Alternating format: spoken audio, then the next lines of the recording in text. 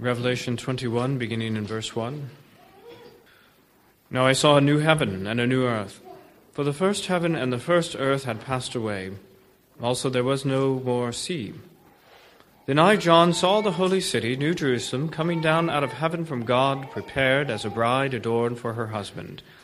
And I heard a loud voice from heaven saying, Behold, the tabernacle of God is with men, and he will dwell with them, and they shall be his people. God himself will be with them and be their God. And God shall wipe away every tear from their eyes. There shall be no more death, nor sorrow, nor crying. There shall be no more pain, for the former things have passed away. Then he who sat on the throne said, Behold, I make all things new.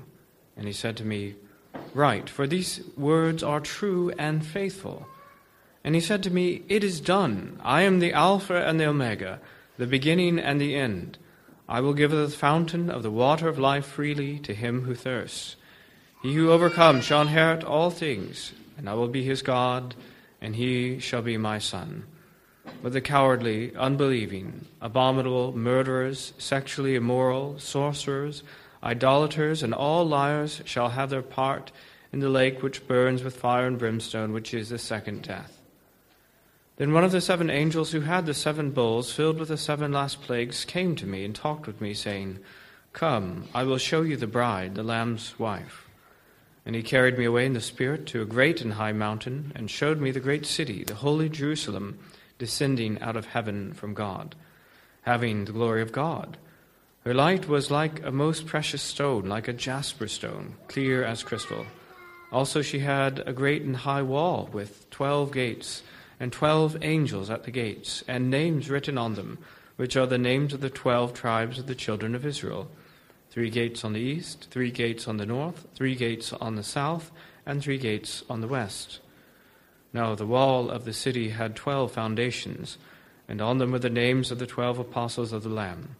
And he who talked with me had a gold reed to measure the city, its gates, and its wall.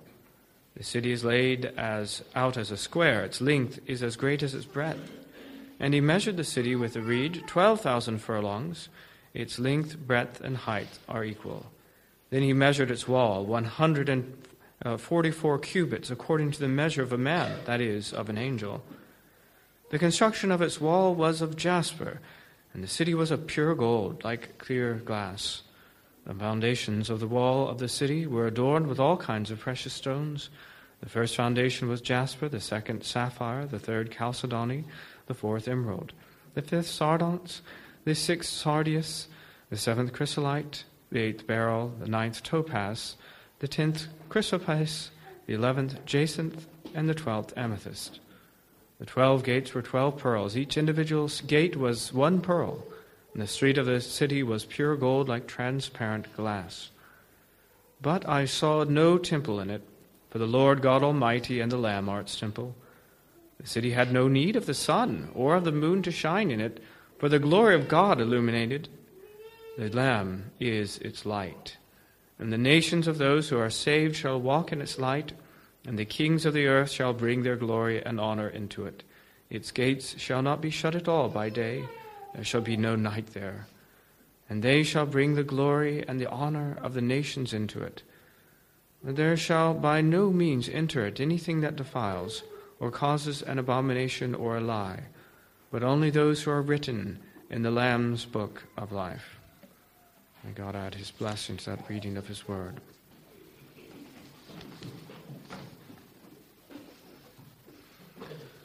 This morning we're still in Revelation 21. Lord willing, we'll be here at least one more week. But I want us to consider the statement in verse 6, which is, I will give of the fountain of the water of life freely to him who thirsts.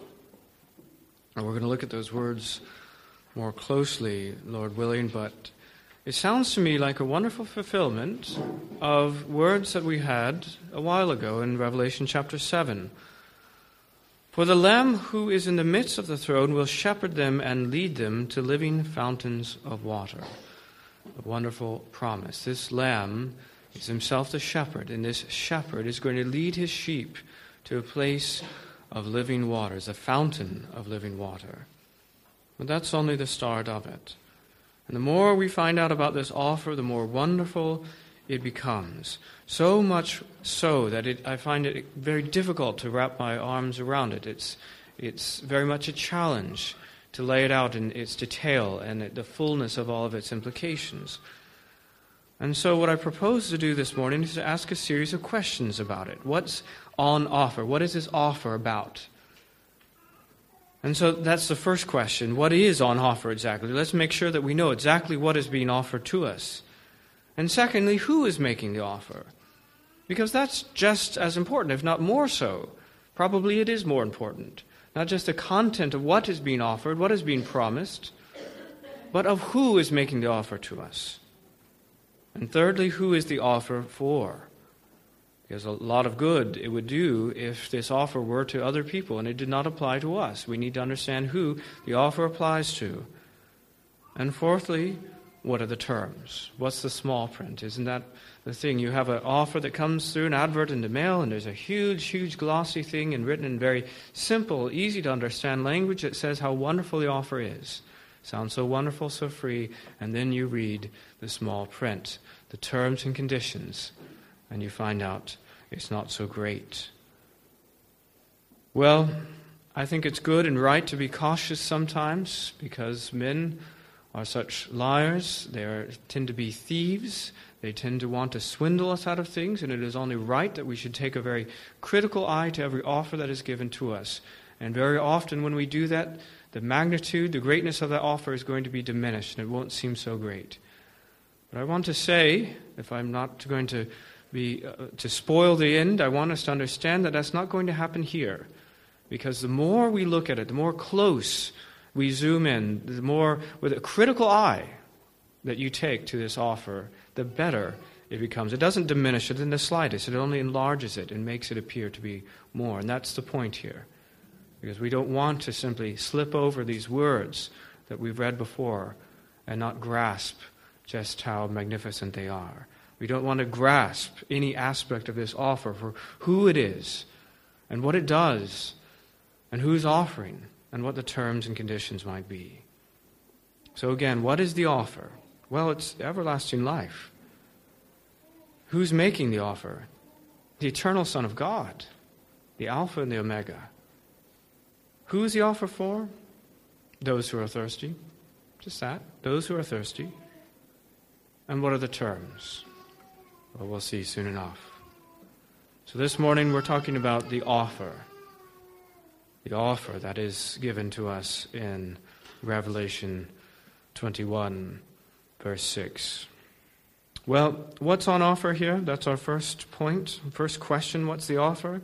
Well, three things in escalating magnitude. All right? The first of it is to drink from the fountain of life. That's the basis of this. To drink from the fountain of life. I will give of the fountain of the water of life. What is that? Well, clearly it's something life-giving, if it's the water of life. Clearly it's something beneficial to us. But this is mentioned actually throughout Scripture. It's mentioned back in the Psalms, for instance, Psalm 36:7. How precious is your loving kindness, O God! Therefore the children of men put their trust under the shadow of your wings. They are abundantly satisfied with the fullness of your house, and you give them drink from the river of your pleasures. For with you is the fountain of life. It is something abundantly satisfying. You get the sense that when someone comes to this river, they want nothing more. There's nothing left to be had. It's something pleasurable. You give from the river of your pleasures. It's life-giving, and mainly it is within the gift of God to give this thing, to give this water of life. Now, the water, the fountain, is not something apart from God. It says, with you is this river of life. But it's not something apart or external to God. Because as we read somewhere else in Jeremiah 17:13, it says this, they have forsaken the Lord, the fountain of living waters. In other words, it's a description of God. It's a title of God, one of the divine titles. The Lord himself is even a name for him. The Lord, the fountain of living waters. The Lord himself is in some way this fountain of living waters. And we wonder how that is. Because it's not the first thing that comes to our mind when we think of God. We don't immediately think of him as a fountain of living water. But first of all, we have to remember that God is triune, and that though these three persons are in complete unity, the Father, the Son, and the Holy Spirit, they have different roles to play in the work of redemption. So we have to understand that. And we get a little bit of clue in the very next chapter of Revelation, in Revelation 22:1. And he showed me a pure river of water of life, clear as crystal, proceeding from the throne of God and of the Lamb. Now, those of you who are very sharp on your theology may recognize that language. Why? Because our creeds and our confessions echo that language when it's talking about the Holy Spirit, the one who proceeds from the Father and from the Son, speaking of the Holy Spirit. And that's, of course, precisely what we find throughout the Gospel of John when it's speaking of this water. It's speaking of God's Holy Spirit. John 4:13, Jesus answered and said to her, speaking of the woman of the well, which is the great picture of all this, a woman of the well who comes thirsty, who comes as a sinner, comes in great need. And Jesus speaks, whoever drinks of this water, this physical water, will thirst again. But whoever drinks of the water that I shall give him will never thirst. But the water that I shall give him will become in him a fountain of water, springing up in everlasting life. And what we have to see by that is that Jesus is not offering a drink that is just going to satisfy your thirst temporarily. He's not just giving something that is temporary and apart, and then it's extinguished, it's gone. No, what he's offering is something that will become in you a fountain of living water, a source of life that never goes away. And what he's saying is that the very source of life, the Spirit of God himself, is going to live within you. And that's not just a guess, that's just not an inference, that's what is explicitly told us in John 7:37. Jesus stood and cried out, saying, if anyone thirsts, let him come to me and drink. He who believes in me, as the Scripture has said, out of his heart will flow rivers of living water. But this he spoke concerning the Spirit, whom those believing in him would receive. He's standing in the marketplace and he's crying out to people. Those who thirst, let them come to me. And they will receive this living water of the Holy Spirit of God within them as a source of life that cannot be extinguished, that cannot be exhausted, that will never dry up. This is what is on offer. The Spirit of God, who is able to make the dead alive, who is able to make dirty sinners to be clean, who is able to give to the dead eternal life. Now, for those who recognize what that means, that is enough. Because what is on offer is God himself, ultimately. Drinking of this fountain of living waters means that what is on offer is that God is offering his own Spirit to you. But for those who say, don't we get anything tangible? Isn't there something beyond that? It sounds very ephemeral. It doesn't sound very solid and real. Well, don't we get something tangible? Yes, we do. Because besides getting this living water, besides getting the Holy Spirit, we also inherit all things. Throughout the Scripture, we have an idea of some sort of inheritance. In the Old Testament, it's the people of God walking into a physical inheritance of the promised land, and that's the picture that's given to us. But in the New Testament, we understand that there's some sort of inheritance awaiting us in heaven. Ephesians 1:11, in him also we have obtained an inheritance. Don't know what it is, but we've obtained it. In Colossians 3:24, knowing that from the Lord you will receive the reward of the inheritance, whatever that is. But you see, one of the functions of the book of Revelation is to explain what that inheritance is, to show us what it is. And that's what this chapter in particular has been, to show us the new heavens and the new earth. Now, for those, again, who are just thinking in terms of some little thing, just a mansion, just a street of gold that you were hoping to have, a portion of some of these wonderful things, you might be happy to find out that in verse 7 it says, he who overcomes shall inherit all things. Not some, all things. So not just one mansion, not just one street of gold. Because clearly our ambitions, our hopes, our thoughts, our imagination has been too limited. It's been just constrained because of the way that we think of things on this earth, that there isn't enough to go around, and some get more than others, and we're just hoping to get some, maybe hopefully more than someone else. But what Jesus says is on offer here is that you inherit all things. And that is, of course, the nature of what we found in this new heavens and the new earth, is the beauty of these things, that it is all ours to enjoy. And it's so much better, by the way, than any earthly inheritance, because any earthly inheritance, it falls away. It doesn't remain. Whether through inheritance tax, whether through the ravages of time, the things that are inherited don't last. But what it says in 1 Peter 1:3, "Blessed be the God and Father of our Lord Jesus Christ, who according to his abundant mercy has begotten us again to a living hope through the resurrection of Jesus Christ from the dead, to an inheritance incorruptible and undefiled, and that does not fade away, reserved in heaven for you." It's incorruptible, it's undefiled, it does not fade away. This is the kind of inheritance that is on offer for us. It's all things, and none of these things are ever going to fade away. So what do we have so far? We have eternal life by partaking of God himself and his Holy Spirit. We are going to inherit all things. And you wonder, is there anything left to add to that? Well, if you were incredibly ambitious, you might just say yes. I don't just want to partake of everything that God can give to me aside from him. I want to become part of his family. Right? Do you think of the dream of a little girl marrying into the royal family and the situation of the royal wedding not so long ago that reminds us that such things can happen in this world, just for a very few? And of course, there are many limitations and things that make it not quite as wonderful as it otherwise might be. But if you're really, really greedy, besides wanting all things, because that's what you already have, to inherit all things, you also might want to be part of God's own family. Well, that is precisely what is on offer.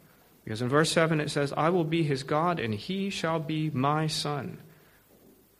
And again, it is speaking to us as if we were the only one receiving it. He's not speaking in some huge, big group, although that is true. But as the offer is articulated to us, it says, "He will be my son." Words seem to be a reference to 2 Samuel 7:14, when God was promising that he would be a father to David, King David's son, Solomon. "I will be his father, and he shall be my son." And amazingly, this offer is extended now to us, that we can be adopted into the divine family. And that's just what was said so long ago when this church began in John chapter 1. "As many as received him, to them he gave the right to become children of God, to those who believe in his name." So it's not a situation of when these things, these external things, and you've got to grasp this, these external inheritance, when those things wear out, when those things are done, it is not a matter of when those things happen, that's the end of the good things that we get. Because the reason that we inherit all things, and the reason why this inheritance does not fade away, is that because we become children of God. How long does God last? Forever. What is the nature of our inheritance? It's not a one-time gift that has been given and then the payment is done with, and it's up to you to make sure you uphold those things. It's that rather you have been adopted into the family. And that therefore these things are inherently yours. Everything that God has, you have. No exceptions. We get what he has. Now, ladies and gentlemen, this offer is beyond merely interesting or impressive. It's breathtaking. It's an offer beyond which nothing can conceivably be added. What can you add to that offer? Please tell me if you can think of something that could possibly be added to all things, to partaking of God himself, and of moreover being adopted into his divine family. There's nothing that could possibly be added. Nothing that can be given is not on offer there. And you need to understand that's what on offer, you see. Well, secondly, who's making the offer? It says, I will give. That I is emphasized. It is, in the text, it is an unnecessary addition to the text. Even I will give. Because, good intentions are nice, but sadly that's not always enough. What matters when someone is making an offer to us is that the person be in a position to actually make it happen. I don't know exactly how these things work anymore, but not so long ago there's a system in car dealerships that the individual salesman can make an offer, but you make an offer to him, but then he has to go check with his sales manager. And it just might happen if you've made if the offer is really good, that actually in the end the sales manager says, no, that's too good of an offer, and you don't have the authority to do that. And in the other hand, you have a situation with someone with regard to their longevity. Let's say that someone did have the authority to make an offer to you, and let's say that you've gone online and there's some sort of service or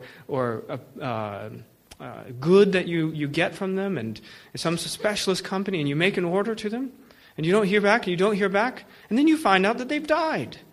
Well, they're gone. There's nothing more, that you can't get that which you were hoping to get, no matter how good the offer was, because they're not around anymore. They don't have the longevity to pull it off.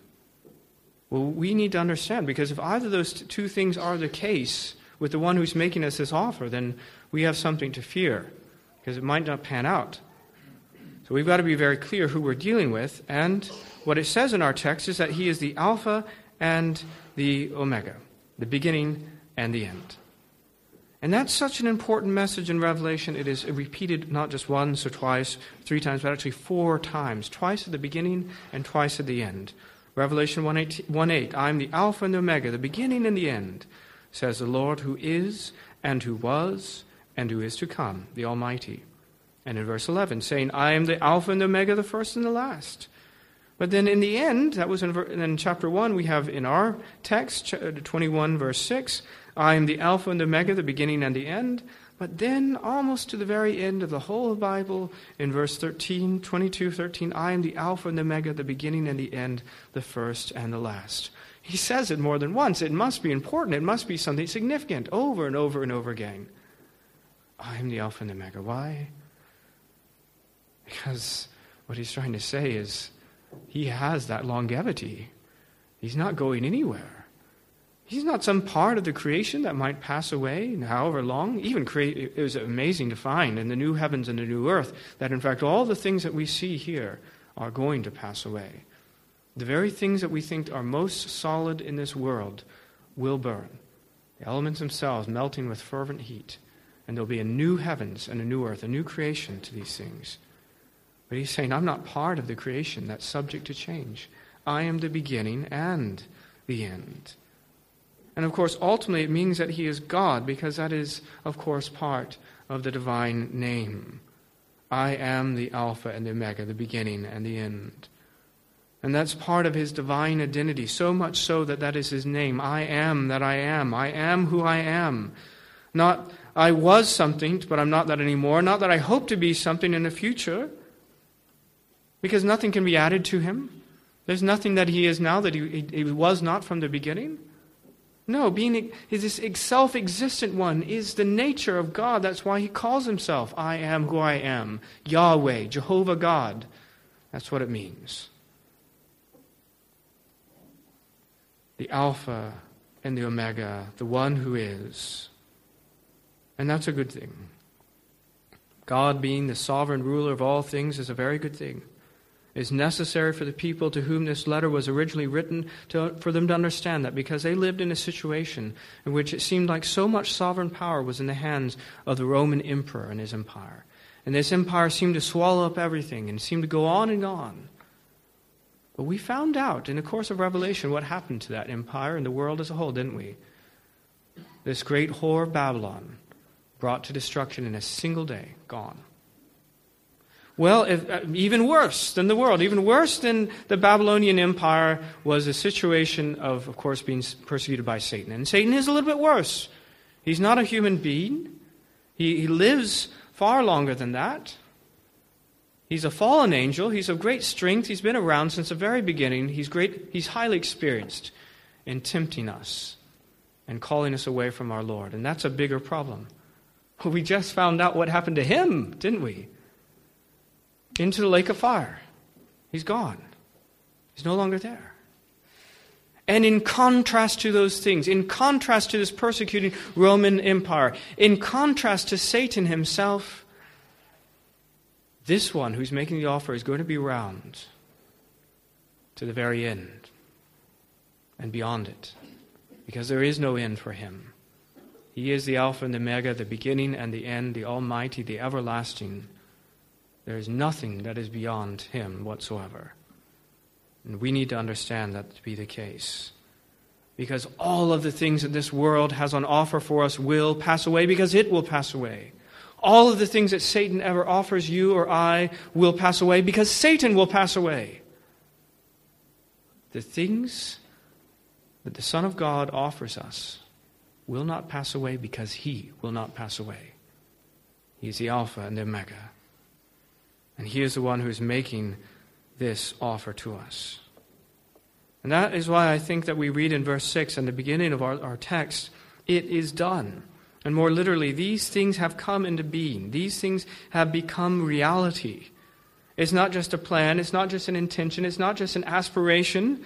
It is reality. We've heard this before with regard to the judgment of the wicked in Revelation 16, when it says, it is done.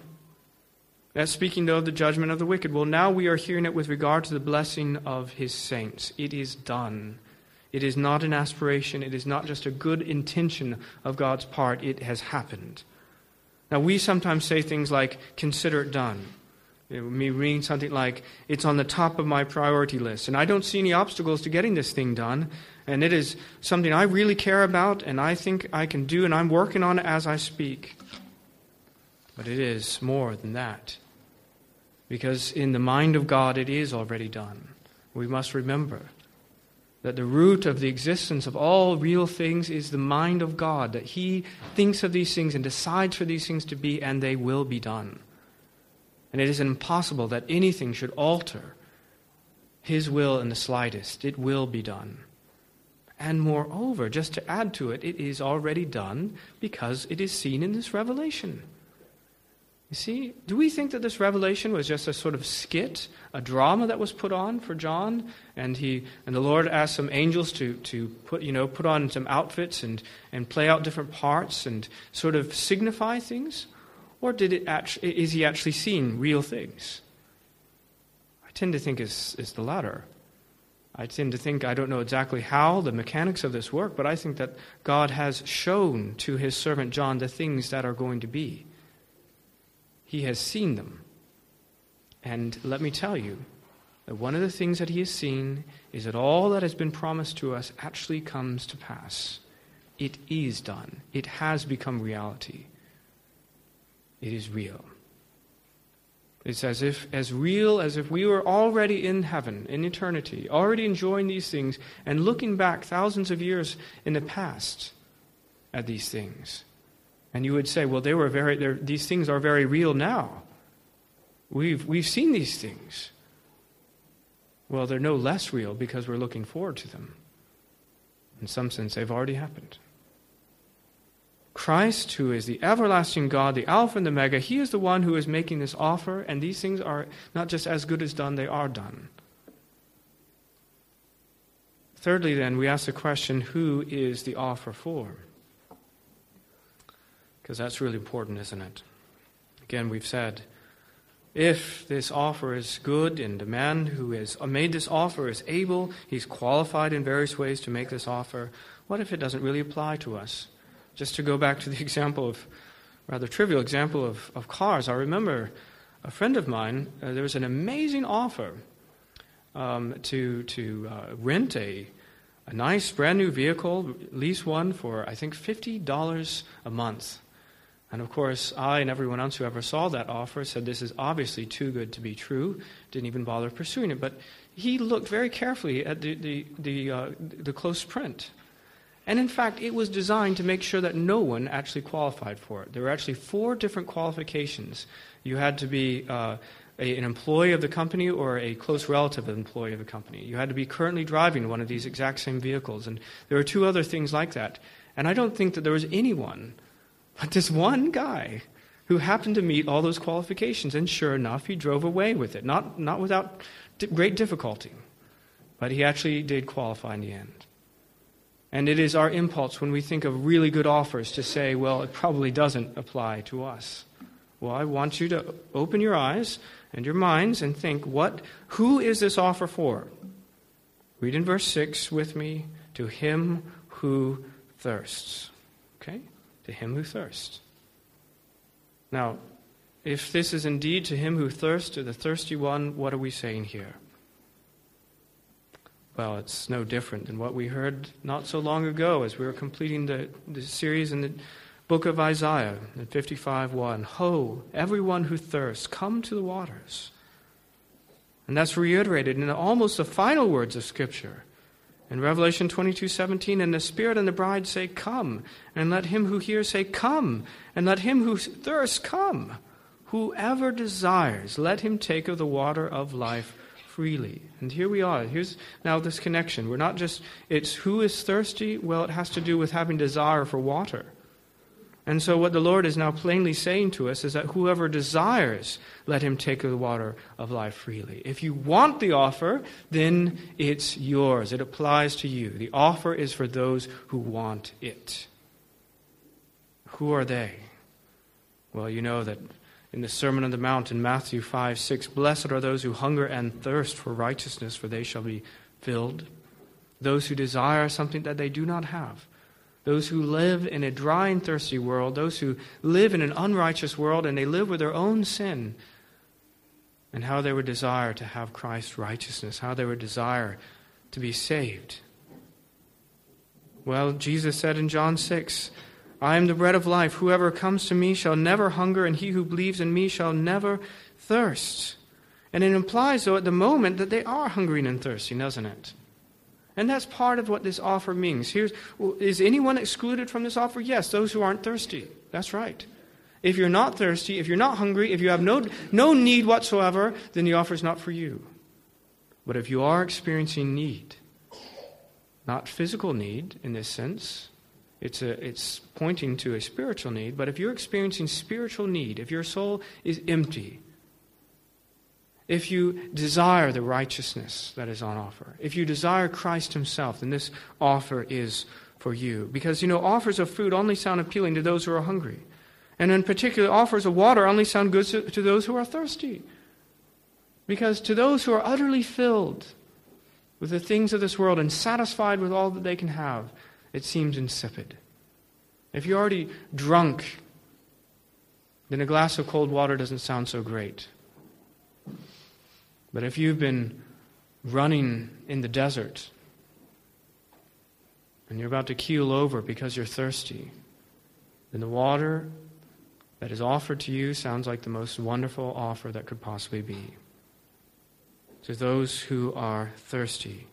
Now, it is easy to see why we might be thirsty. This is not an uncommon situation like with my friend. It's not something that only happens in a 1 in a million situation. It is a very common situation that we might be thirsty. Because we live, as it says in Deuteronomy 8, in a dry and thirsty land, in a place of flinty rock, fiery serpents and scorpions, in a thirsty land, a great and terrible wilderness. That was a physical situation back then, and it is a spiritual situation always. Because this world is filled with lies, nothing that will satisfy. It's filled with everything that takes away from us and nothing that really gives. And that's why David says in Psalm 63:1, God, you are my God. Early will I seek you. My soul thirsts for you. My flesh longs for you in a dry and thirsty land where there is no water.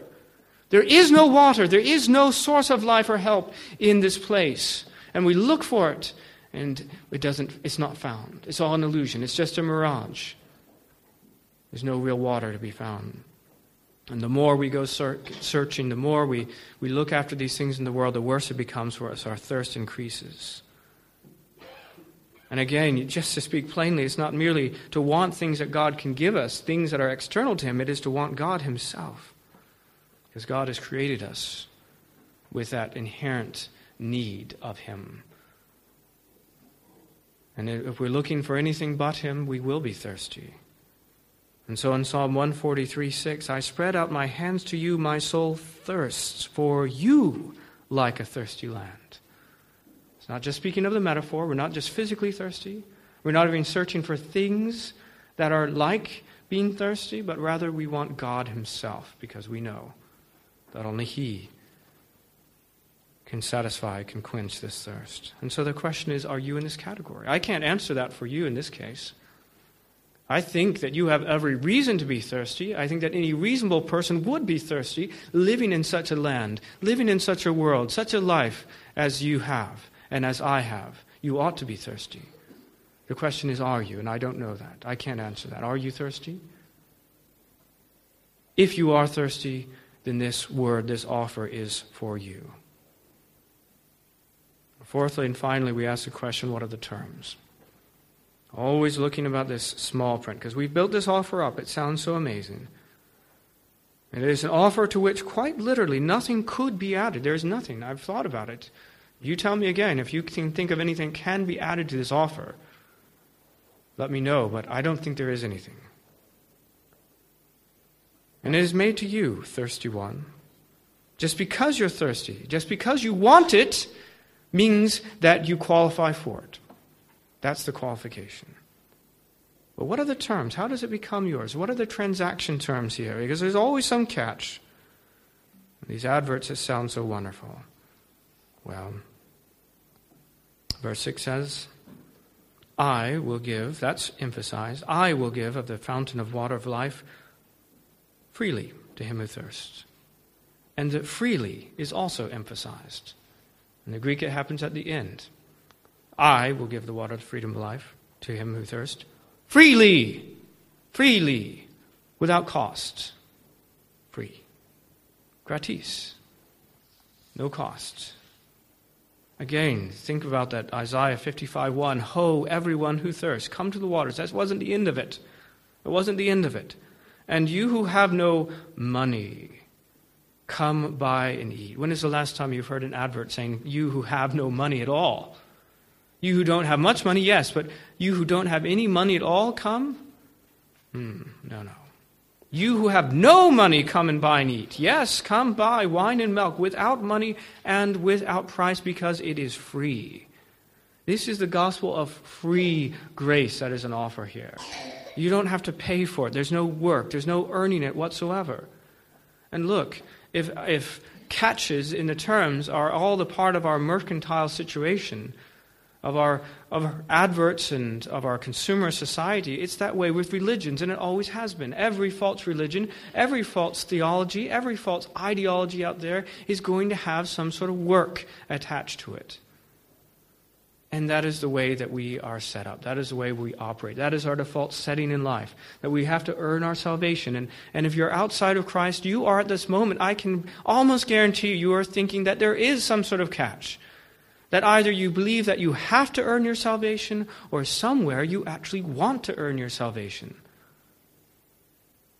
But that's not the nature of the offer today. There is nothing at all, no work, no earning at all, no money, nothing. It is a free gift that God gives freely to those who desire it. That's the term. I can't add much to it. I don't know how long to go on about this, because it's not this, it's not that, it's not the other. It's just simply free. No cost. No transaction. A gift. So to recap, what is on offer? Eternal life, inheritance of all things, and to become a child of God. Who's making the offer? Not some low-level salesman. No, the eternal Son of God, the Alpha and the Omega himself, the beginning and the end. Who is the offer for? Those who are thirsty. In other words, those who desire it, those who want it. It applies to every last person who wants this water. And the terms, it's utterly free. In fact, it could not possibly be bought. by anything that you have. Rather, it is a free gift by grace alone. Now, the simple application is to come and to drink of this water. These words in verse 6 are wonderful enough. If anything, they are exceeded by the words in 22, almost the very end of the scripture in chapter 22, verse 17. And the Spirit and the bride say, "Come." And let him who hears say, "Come." And let him who thirsts come. Whoever desires, let him take of the water of life freely. Whoever desires. And I said before, if you aren't thirsty, you ought to be. I've said that we live in a dry and thirsty land, and I also just mentioned something else. Because within our very text, in the same breath, he mentions in verse 8, "But the cowardly, unbelieving, abominable, murderers, sexually immoral, sorcerers, idolaters, and all liars shall have their part in the lake which burns with fire and brimstone, which is the second death." And let me say that is a dry and thirsty land. You know, of all the things that the rich man, and the parable of Lazarus and the rich man, he's in hell, of all the things that he could desire when he speaks to Abraham and Lazarus, you know what he says?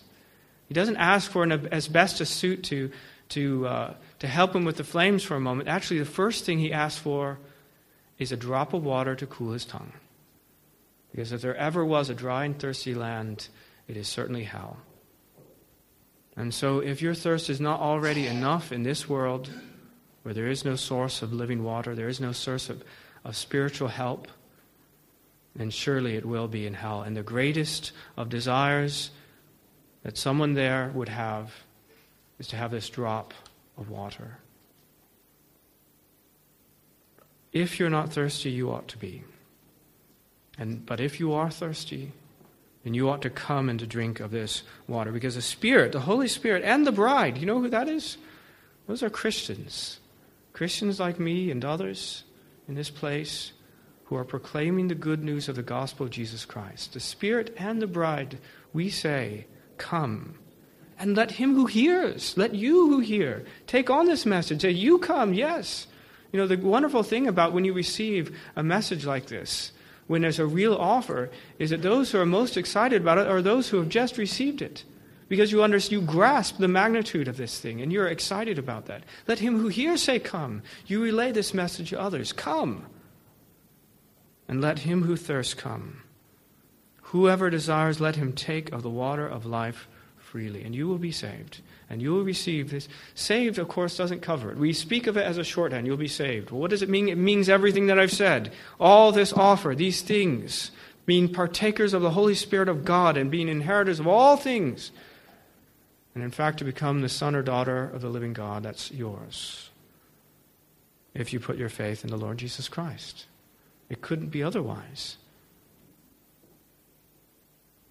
And I want to say, by the way, that there is no other place to go, because the normal response to someone if they receive some sort of good offer to get something is to put it off by comparison shopping. Well, I want to shop around and see if there's something else out there. Well, in this case, I'm pleading with you not to do that. Not because I don't want you to see those other things, because I'm not in the slightest afraid of you doing that. I'd be glad in some sense if it were all immediately before you to see all of those other offers as they really are in their true colors, because no one's going to be afraid of those things. They're all empty. But there's a case here where there is no point in comparison shopping, because Christ himself is the fountain of living water. There is no other source of life besides him. And Jeremiah 13 says, "My people have committed two evils. They have forsaken me, the fountain of living waters, and they have hewn themselves cisterns, broken cisterns that can hold no water." He's saying your great problem is that you're going out trying to find something else besides me to satisfy you. There's nothing there. There's no other source. And we have to say with Peter, when the Lord says to him, "Everyone else is leaving. Are you going to leave as well?" He says, "No, Lord. Lord, to whom shall we go? You have the words of eternal life." He has the words of eternal life because he is the only source of eternal life. And there's no salvation in any other. There's no other name under heaven given among men by which we must be saved other than this Lord Jesus Christ. There's absolutely no point in looking around because there is no other source of life. We must come and drink from Jesus Christ. Finally, I just say this because maybe there's someone who thought that you almost had me because you're looking at the small print with your glass and you say, he who overcomes shall inherit all things. And you say, well, that doesn't sound so free. It sounds like you have to achieve something. You have to overcome to get it. I knew there was a catch, all right? Well, you almost had me. But look at the term one more time. It says, he who overcomes. And what is this overcoming? How does this overcoming, this victory come about? Well, the answer was back in 1 John 5:4. For whatever is born of God overcomes the world. And this is the victory that has overcome the world, our faith.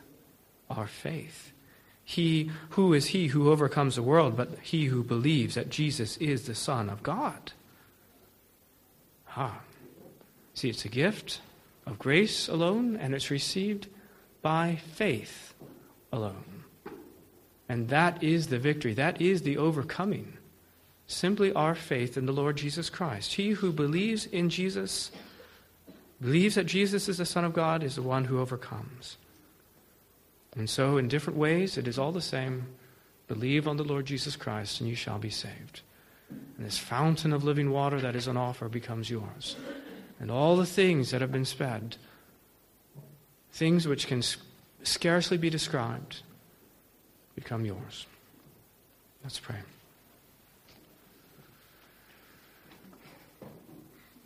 Heavenly Father, as usual, we have to repent and ask forgiveness for the meanness, the lowliness of our thoughts toward you, of making the offer less than what it really is, of denigrating the greatness of the free offer of grace. Well, Lord, we pray that you might supernaturally enlarge our visions and our hearts to see things as they truly are, to recognize the greatness and the freeness of this offer.